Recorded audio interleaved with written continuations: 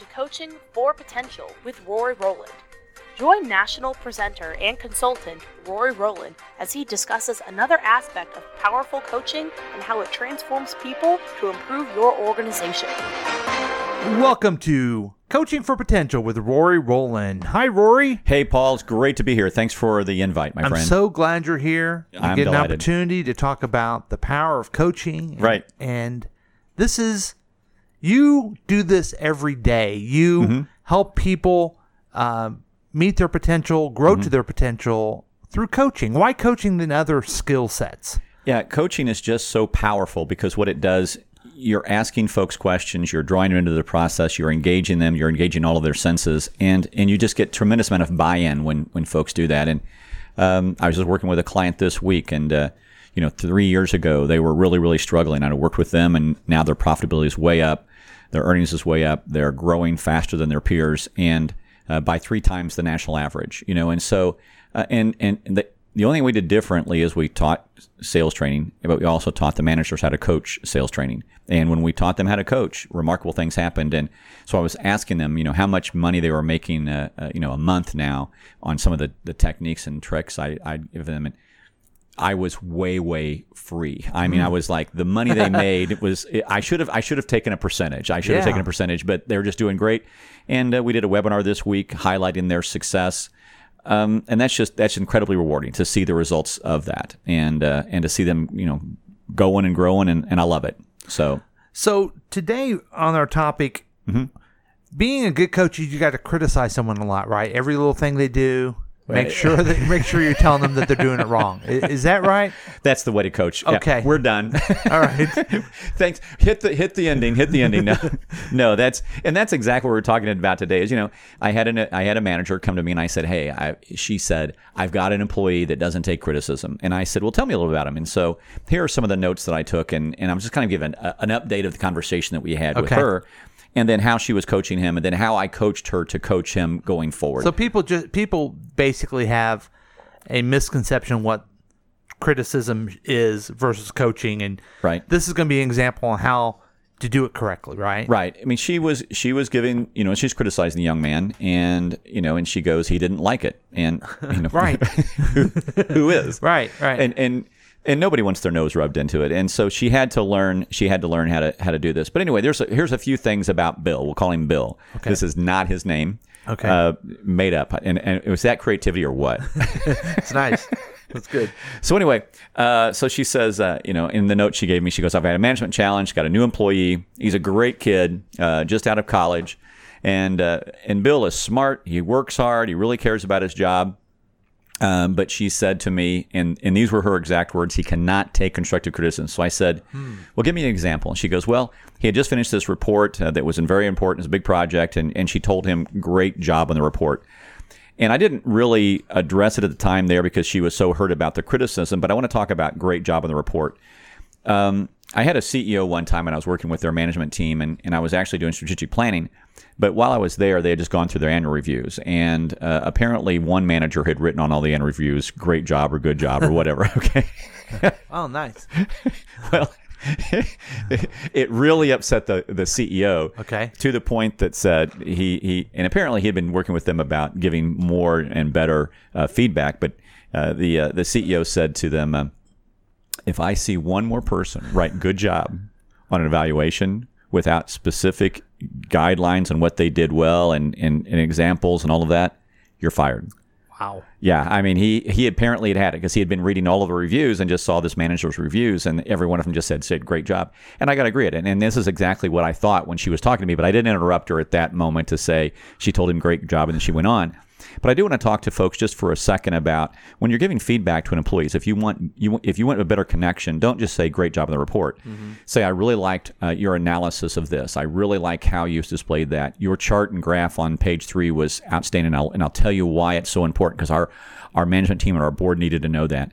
You've got to be specific on it. And I was with a CEO one time, and he ran a multi-billion-dollar shop, and he was giving me an interview, and we were walking through and doing the stuff before I did a project for him, and I call it drive-by compliments. He would go by and he'd say he went to the marketing manager, and she just did a write-up, a mock-up on the power of IRAs and the power of compound interest and how that will grow over time in your career.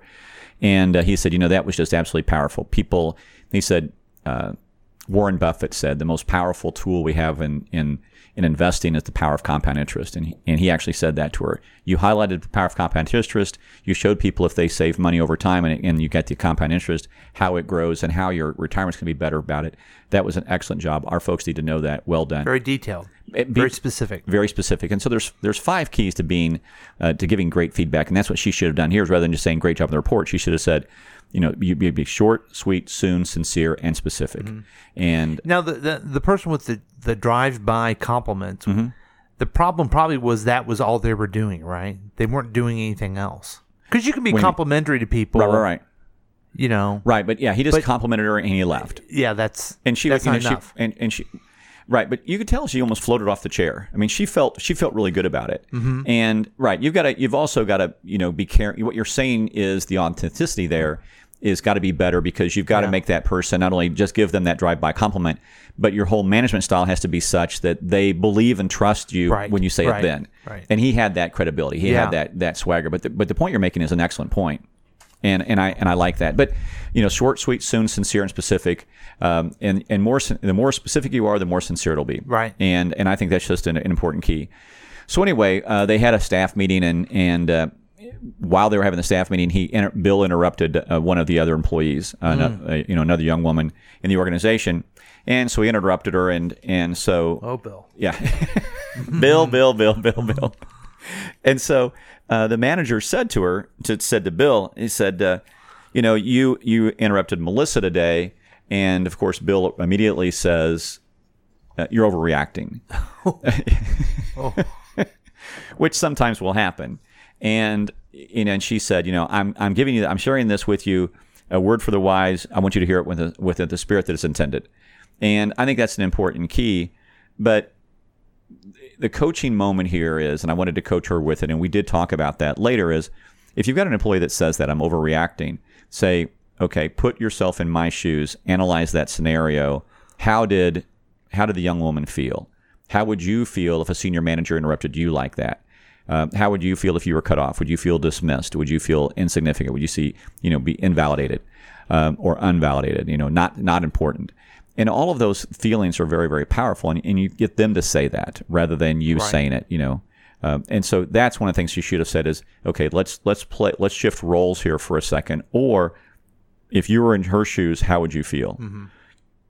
And if you've had that happen, and as a manager, you've seen that happen to that employee at another time, and you can say, well, I saw Steve do this to you 2 weeks ago, and the emotions I read on your face at that point were not that. What would you do then? And I just think that's such a very, very powerful tool. But he said you're overreacting, and she said, I wanted to share this with the word that that it's intended, the spirit that it's intended. And I think the other important key is another line that I told her about is that, and I wrote this in the book, My Best Boss Ever. The goal is to be developmental and not critical.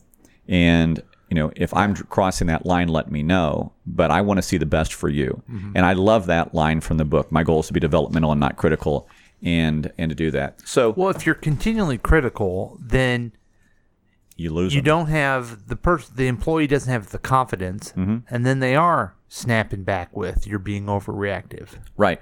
Because the other side of the coin is too, they feel attacked. Right, absolutely. And you haven't built that person up. Mm-hmm. I mean, the reason mothers can get away of telling their children certain things is, guess what? They've told their kids 1,000,000 times, I love you. You're the greatest thing ever. That's right. And they build them up. And then that way, when they do need to correct them, they've got that relationship. They say, hey, I need to give you some feedback. Mm-hmm. And I think that's an important key, too, when you do that. So what I did with her is I said, the first thing is I applaud you for having the courage to talk to Bill. Also, you are paying attention to the personal and dynamics within your organization. So you don't let that happen, because morale in an organization gets destroyed almost immediately when those people-to-people situations arise and you start to have that friction amongst people. And that's she was very aware of it. She was very, very aware of it. And, And can I absolutely, add something here that you were coaching her specifically? You were giving her specific points of what she was doing well. You weren't just saying, Good job noticing that. You told her how to do it. So that I like the modeling you did on that too. Thank you very much. And that's just so important because when we're working with somebody in a coaching aspect, we want to build them up then too. Mm-hmm. You know, I love the star them up. I love to use the stars when I'm speaking at conferences and put them on their name tags. But you got to star them up, and you've got to give them. Here's the things you did very, very well, and you're even going to be a better rock star when you do this. Mm-hmm. Or, replace "and" with "but." Don't say "but you didn't do this," and you're going to even be better this, and this. So, and she did. She deserved a pat on the back for biting her tongue when he said you're overreacting. He didn't. She didn't take Bill's head off, which some managers would, and it would create a problem. So then, I basically asked her, okay, let's think back on this. Bill wasn't very, very excited about the criticism. He wasn't very excited about the feedback. Analyze what you did and look at it. Were you coaching him or were you giving him feedback?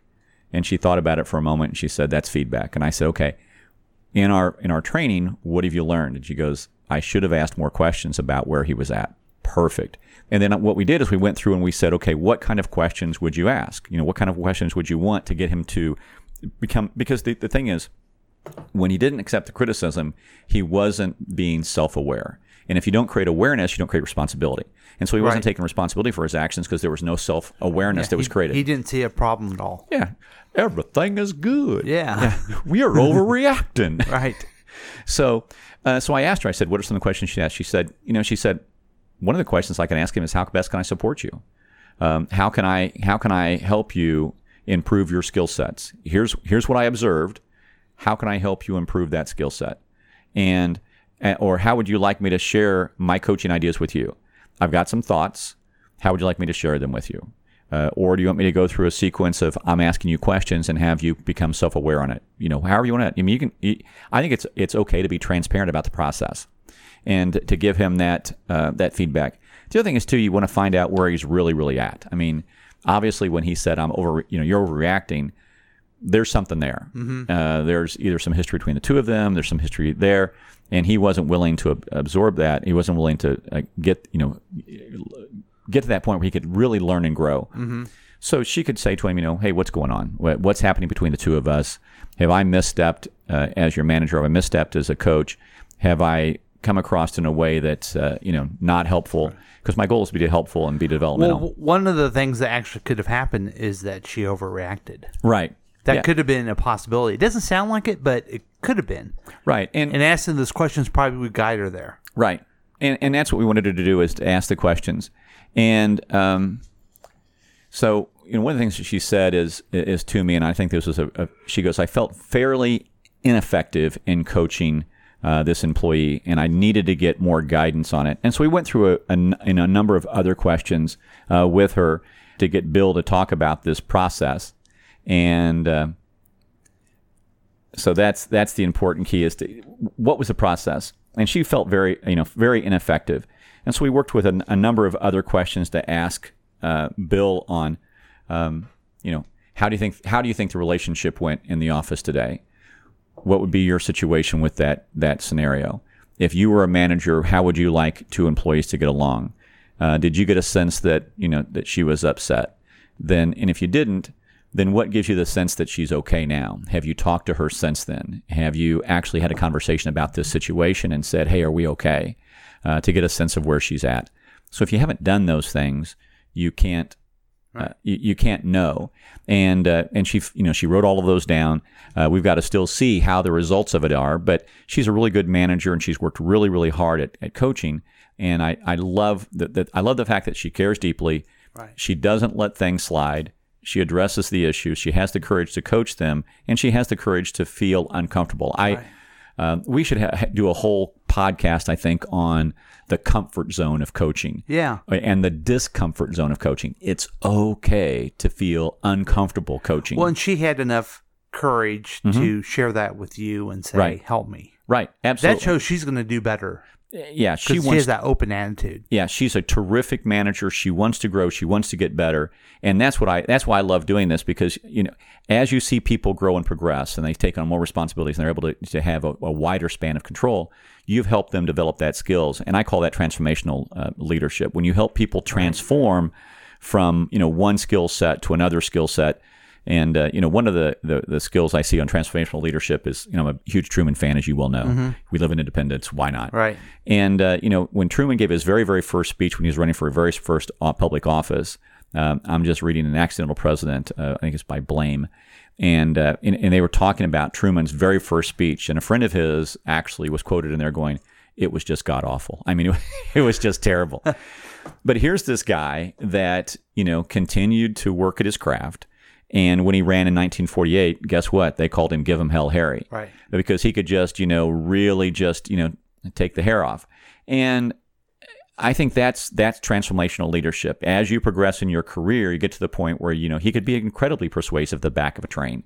And, do that. I think he did 300 speeches when he ran in 1948. To have the endurance and the stamina to do that is just remarkable. But he transformed from being this guy that was just an absolutely god-awful speech at his first one.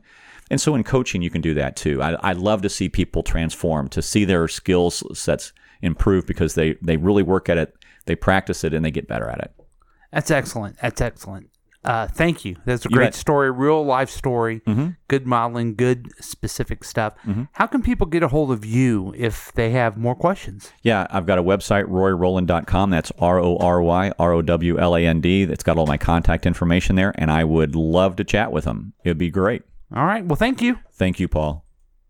Thanks for listening to Coaching for Potential with Rory Rowland. Join us next time for another discussion about the power of coaching.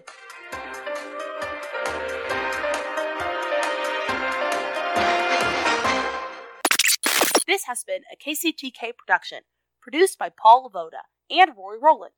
For more information and content, visit RoryRowland.com.